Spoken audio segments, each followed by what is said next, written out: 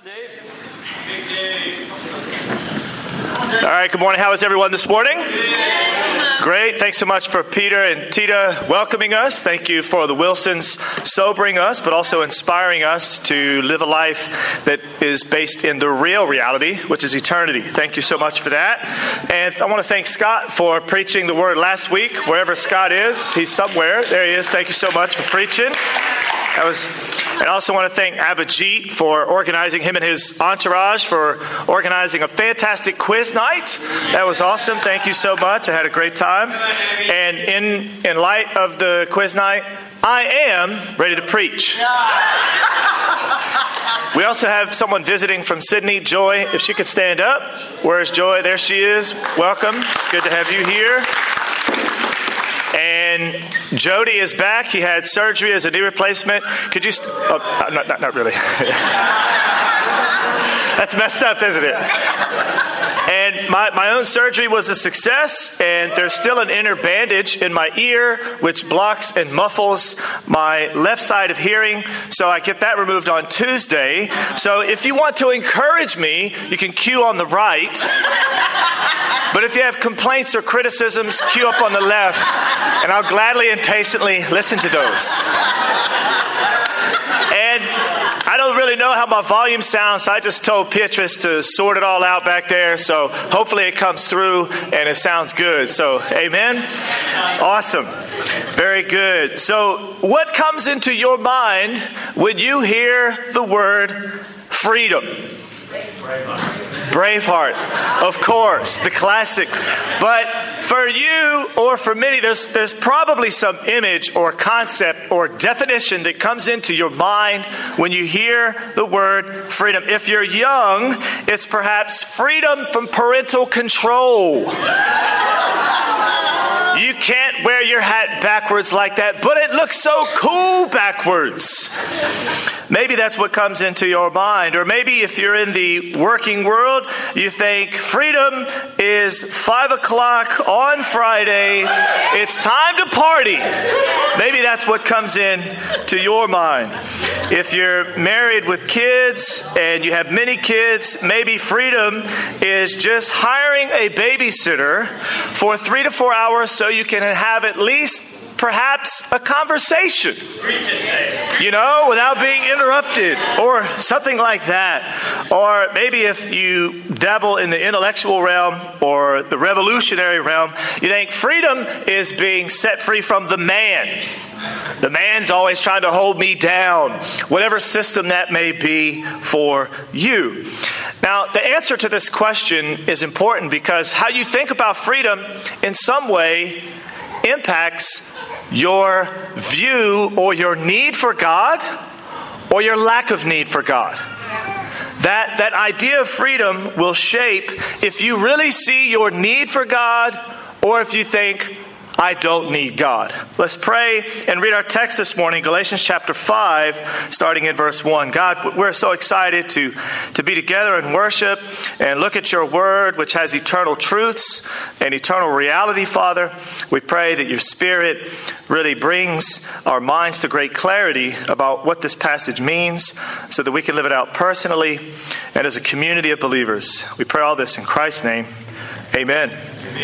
Starting in Galatians chapter 5 and verse 1, it is for freedom that Christ has set us free. Stand firm then, and do not let yourselves be burdened again by a yoke of slavery. Mark my words. I, Paul, tell you that if you let yourselves be circumcised, Christ will be of no value to you at all. Again, I declare to every man who lets himself be circumcised that he is obligated to obey the whole law. You who are trying to be justified by the law have been alienated from Christ. You have fallen away from grace. For through the Spirit we eagerly await by faith the righteousness for which we hope. For in Christ Jesus neither circumcision nor uncircumcision has any value. The only thing that counts is faith, expressing itself through love. You are running a good race. Who cut in on you to keep you from obeying the truth? The kind of persuasion does not come from the one who calls you. A little yeast works through the whole batch of dough. I am confident in the Lord that you will take no other view. The one who is trying to throw you into confusion, whoever that may be, will have to pay the penalty. Brothers and sisters, if I am still preaching circumcision, why am I still being persecuted? In that case, the offense of the cross has been abolished. And in verse 12, as for those agitators, I wish they would go the whole way and emasculate themselves. That's a great text to end on, isn't it? What in the world is Paul talking about? And so in this story, as we've studied out the book of Galatia, he's trying to win back, Paul, trying to win back the congregation. They've shifted their loyalty a little bit. And opponents have come in and basically said you have to obey the law, and as a result, you'll need to get circumcised in order to be saved. Now, at this point, Paul writes a letter. They have not been circumcised yet. They're contemplating getting circumcised because they think if they do that, they'll be saved. And so Paul writes this letter, and there are some very strong statements in Galatians, but also in the text we just read. He says, if you do this, you have fallen away from grace. That's a very strong statement. He also says later, I am confident in the Lord you'll take no other view. In other words, if we all understand the gospel, then we'll align and share similar convictions on this. I'm confident in the Lord, not in my persuasive powers. I'm confident in the Lord that we'll all share this view. And then in verse 12, it's even troubling to read a verse like that publicly. I wish they would emasculate themselves. So there's some very strong emotion coming out from the Apostle Paul, but it all centers around freedom. And this morning we'll look at the definition of freedom, the stance of freedom, and the action of freedom. The definition of freedom, the stance of freedom, and the action of freedom. Paul begins in verse 1 by an exclamation point for the book of Galatians. It is for freedom that Christ has set us free. A fantastic verse. It's a focal point mainly of the book of Galatians. But what does Paul mean by that statement? For freedom, Christ has set us free. If you were to read all of Paul's letters, that concept of freedom in some variation turns up 46 times. So he does use it often enough where if we read it, we can get an idea of what he's talking about. 9 times in Galatians alone, the word freedom or some variation of freedom pops up. And if you read through all of his letters, you get 2 main conclusions what Paul means by freedom. First, it means that we're free from the law. When he writes about that, now what does that mean for them? In that day, it meant they were free from the Torah or the Old Testament law. But for us, it means we're free from any human effort to achieve salvation. That's what this whole circumcision bit was about. It's a human effort to achieve salvation. Paul says freedom is you're free from that law. You're free from any attempt to gain salvation on your own. And he also says, secondly, freedom is freedom from sin and death, which is what Duncan and Mary were discussing about in the community. We're free from that, and we go on to live forever. And so this is a very important concept because in Paul's view, there's these 2 things that we're free from. It's the law or we're free from sin. And that's Paul's view, which is the New Testament's view, which in the end of the matter is God's view. Yeah. God defines freedom as being free from a law of human effort and freedom from sin and death. This is very important because whatever you think freedom is, you'll think you need to be free from that.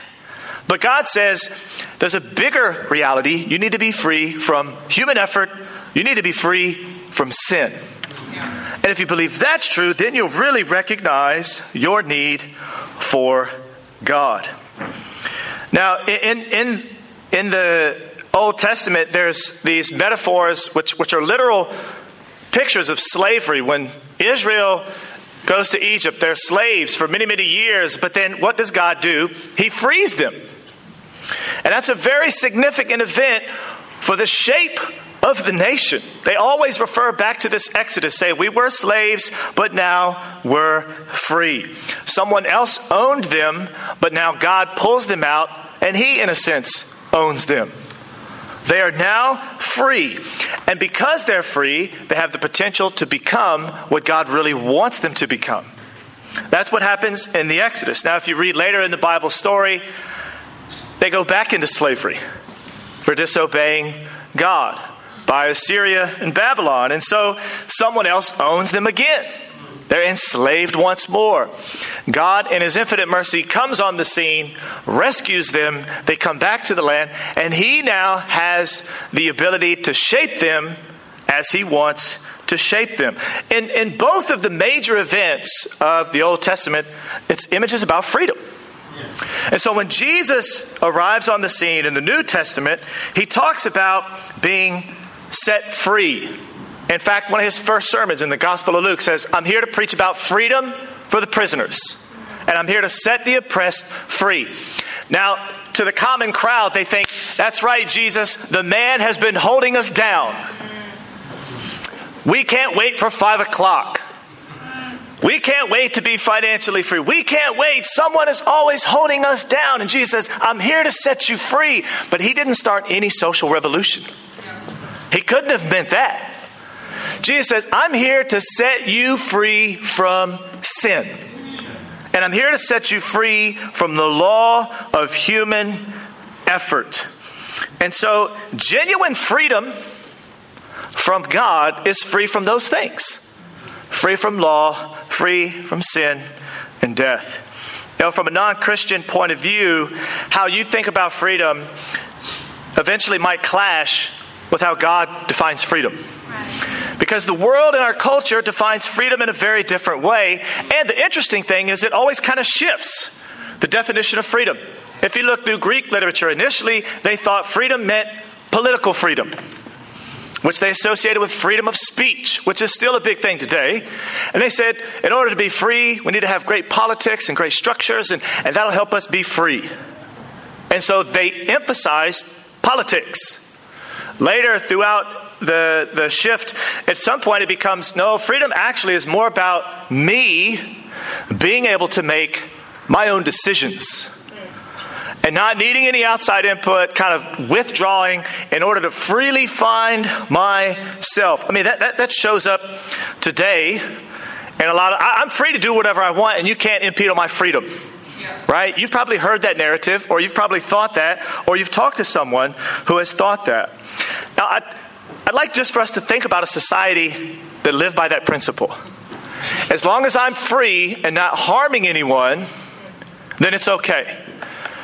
Because that, to be honest, that's the way some people view freedom, right? As long as I'm not harming anyone else, you can't tell me what to do, I'm free. In other words, everyone can do as they see fit. They don't have to listen to anyone, but just imagine a society like that. Because the concept goes, as long as I don't harm anyone, right?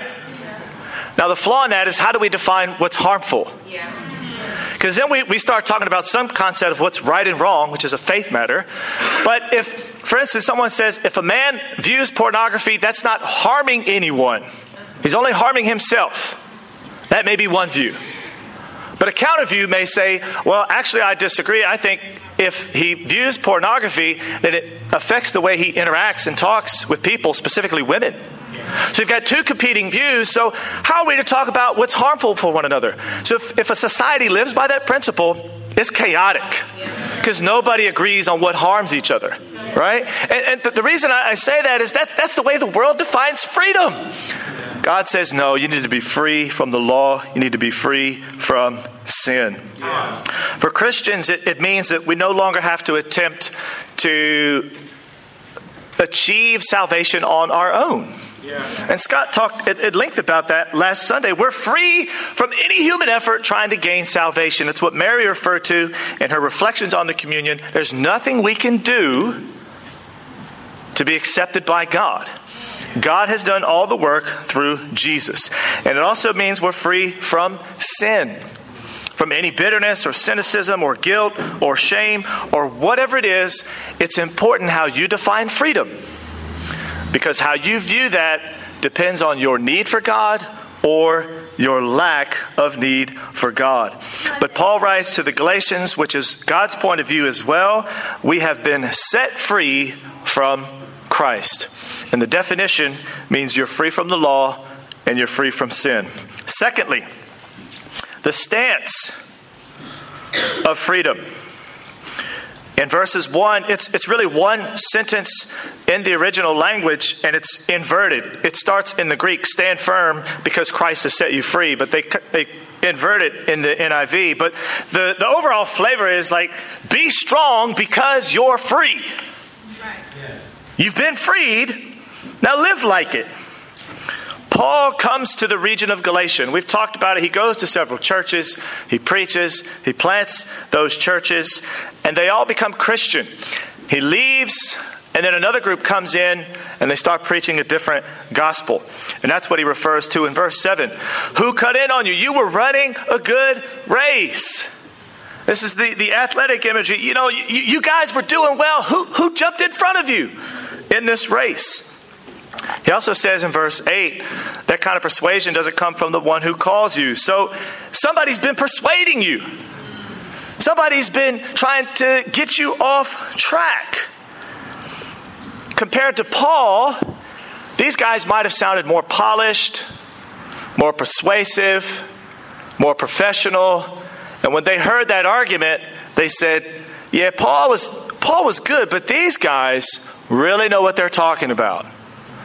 And Paul says that kind of persuasion doesn't come from God. You guys need to stand firm. You're free. Don't go back to slavery by trying to obey the law. And then in verse 9, he says, a little yeast works through the whole batch of dough.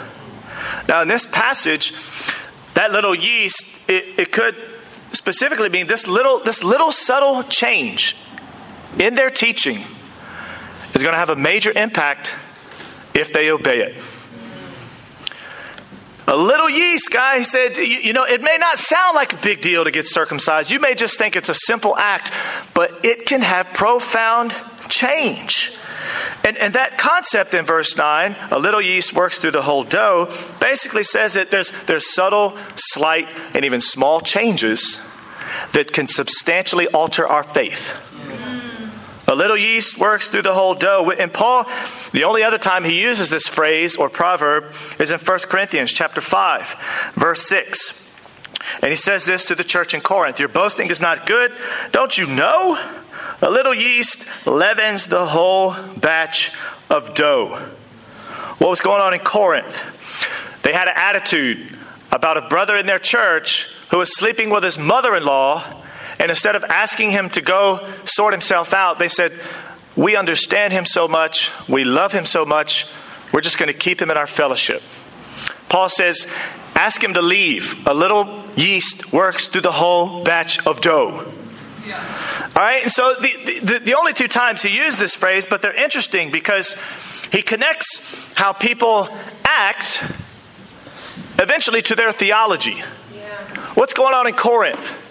They think, oh, we're so loving, we love this guy. But then later in 1 Corinthians 15, their theology's all screwed up. And he says, let me correct your theology about the resurrection. A little yeast, a little bit of change, slight and subtle, eventually affected their theology. In Galatians, it's the opposite. Their theology is starting to change, and they think, oh, we need to get circumcised. But then in Galatians 5, later, he starts addressing their lifestyle. So either way, a little change in your theology eventually will loosen up your lifestyle. A little loosening of your lifestyle will eventually corrupt your theology. And so Paul said there's a little bit of yeast, but you guys got to stand firm. You got to have some kind of boundaries. Yes, you're free, stand firm. But these people are trying to persuade you, and it's just little, and it's slight, and it's subtle, but it will substantially alter your faith. And Paul knows. He says, who cut in on you? You were running a good race. It's not like he's asking for names and addresses. Who was it? He knows. Ultimately, behind it all is Satan. He knows that. Martin Luther has a commentary on this passage, and I asked Olaf how to pronounce this word because Martin Luther calls Satan. I can't say it, Olaf. Come on up, bro. I asked him to come up and pronounce this. I said, what is this? And so he did. He knew how to pronounce it and its translation. Tausendkünstler. Tausendkünstler. One more time. Tausendkünstler. Tausendkünstler. All right. Thank you, Olaf. That's Olaf from Germany there. But what is that? Tausendkünstler is a juggler with 1,000 tricks. That's what he calls Satan. Watch this ball. Let me show you a little flash here, a little flash there. Let me wow you. I'm a little sideshow, and then I'll subtly corrupt your faith. And that's what this group is doing. Paul says, you guys have been saved by grace, and they come in and they say, but watch this. Let me give you a nice presentation. The law's good. We all need the law. Maybe even some circumcision in there. And they're going to corrupt their faith. And so Paul knows this. And we see this even today, like the slightest deviation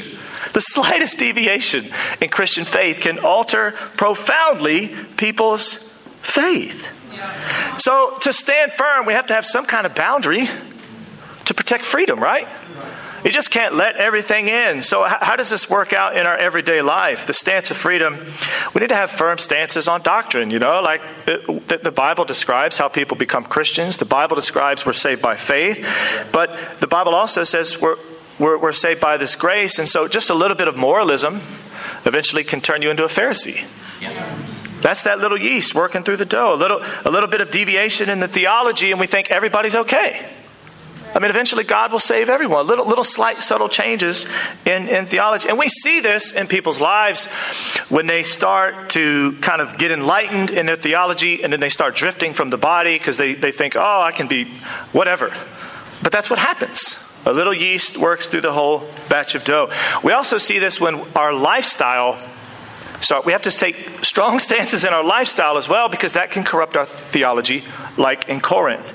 There's always a coincidence when people start living worldly, and eventually what do they start saying? I'm not sure if I believe in God anymore.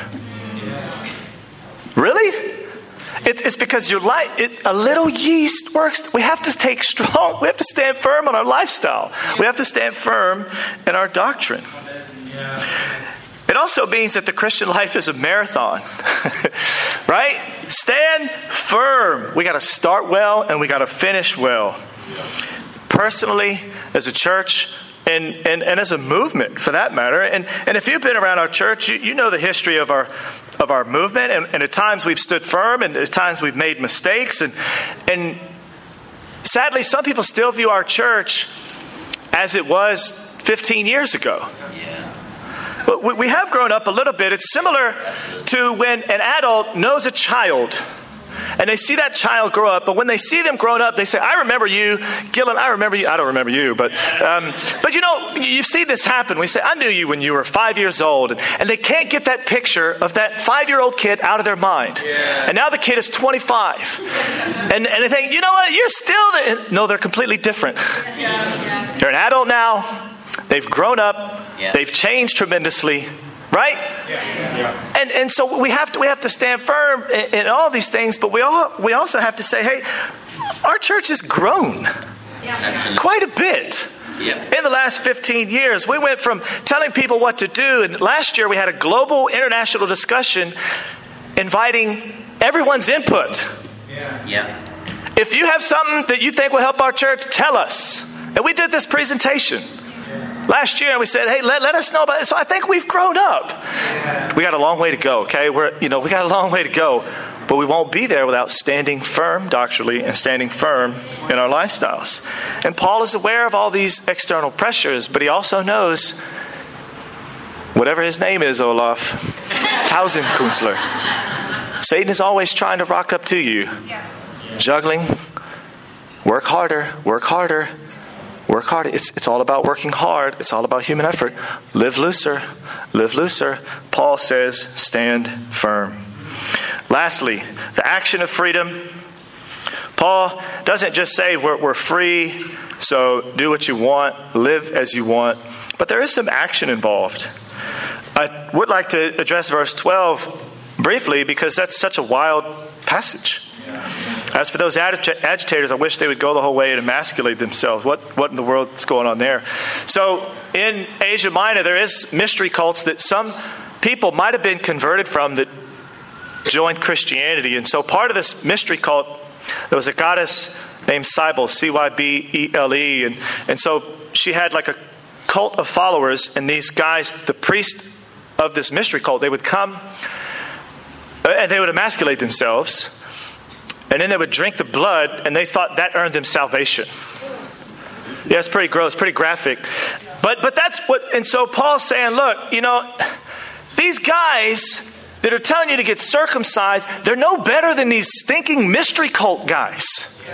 Why don't they just do what they're doing if they think that's what earns them salvation? I wish they'd go the whole way. That's craziness, okay? Yeah. Now, that's not permission to go around and say, man, bro, why don't you just, But Paul is like so consumed with helping these guys, you can feel it come out in his tone. And he says, you guys have missed it. Man, and all throughout the letter, you feel, I love you guys so much. Don't go that way. You're my dear children. I feel like a woman trying to have a child. That's what he says, right? I love you guys so much. And so What's happening here is that Paul says it's not about what they're talking about. In verse 6 is what it's all about. The only thing that counts is faith expressing itself through love. Previously, it used to be about circumcision. It's not about that anymore. It's about faith expressing itself through love. What does that mean? What does that mean? What does Paul mean by that the only thing that counts is faith expressing itself through love? That word expressing is the word where we get the English word energy, energeo in the Greek. And so it means that there's some tangible activity. There's something being done. There's something you can see. And so you say you have faith. Well, it has to be tangible through your love. There has to be something there that you can't just believe, but not really put it into practice. But there is something tangible that's seen in our faith. And so the contrast, though, is before it used to be about the law. And now Paul says, really, the only thing that counts is the way you show love through your relationships. There's a relational aspect to the gospel that if you get it, you understand the grace that's been given you, and your love for people grows more, you start to connect more and more to people. And that's what really counts. It's not about obeying these rules and these regulations. It's about God's energy working in you to love people. And you really see this clearly in Paul's life, in his missionary journeys. But I tell you what, especially with the church in Galatia, they've shifted their loyalty from Paul to his opponents. I find that extremely challenging. If I come to church next week and the entire membership abandoned ship and says, now we're following so-and-so, and our loyalty is there, I don't know if I'd have what Paul had and says, Paul, but no, let me win you back. I love you so much. That's very challenging. When people shift loyalties, Paul is still trying to plead with them, still trying to love them. And he's going great lengths to help them become like Christ. What's interesting is that same concept is supremely evident in Jesus. Think about human race. Boy, they've shifted loyalties. Think about all the characters in the Old Testament. They shifted loyalties. Think about the Jewish nation. They shifted. Think about Jesus' disciples. Think about Peter. Think about them all abandoned. They shifted their loyalties. And what does Jesus do? That same exact word Paul uses in Ephesians chapter 1, verse 20. That power is the same as the mighty strength he exerted. Jesus, the energy that Jesus had, it was very tangible when on the cross.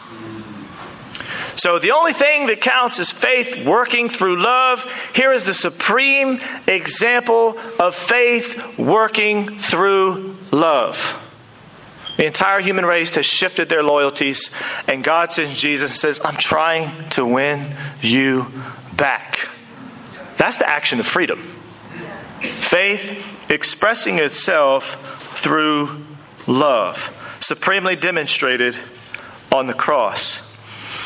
I think if we all woke up and had this, our relationships would be deep and thick. And Paul has a lot of foresight and insight into this church in Galatia. He says, look, guys, think about what you're going to do. And I think loving people, it involves a bit of foresight to see the implications of what they're about to do. Paul says, I love you guys. Look, here's what's going to happen. If you do get circumcised, you have to obey the whole law. You'll be alienated from Christ, and you really fall away from grace. That's what's going to happen. I want you to really, really think about that. I want you to reflect on that. I want you to contemplate that. And that's kind of love, helping people see the bigger picture. Those in spiritual peril can't see past their nose. And Paul says, look what you're about to do. This is faith expressing itself through love. If you jump off this cliff, here's what's going to happen. That's basically what Paul's saying. They haven't done it yet, but he's loving them to try to help them.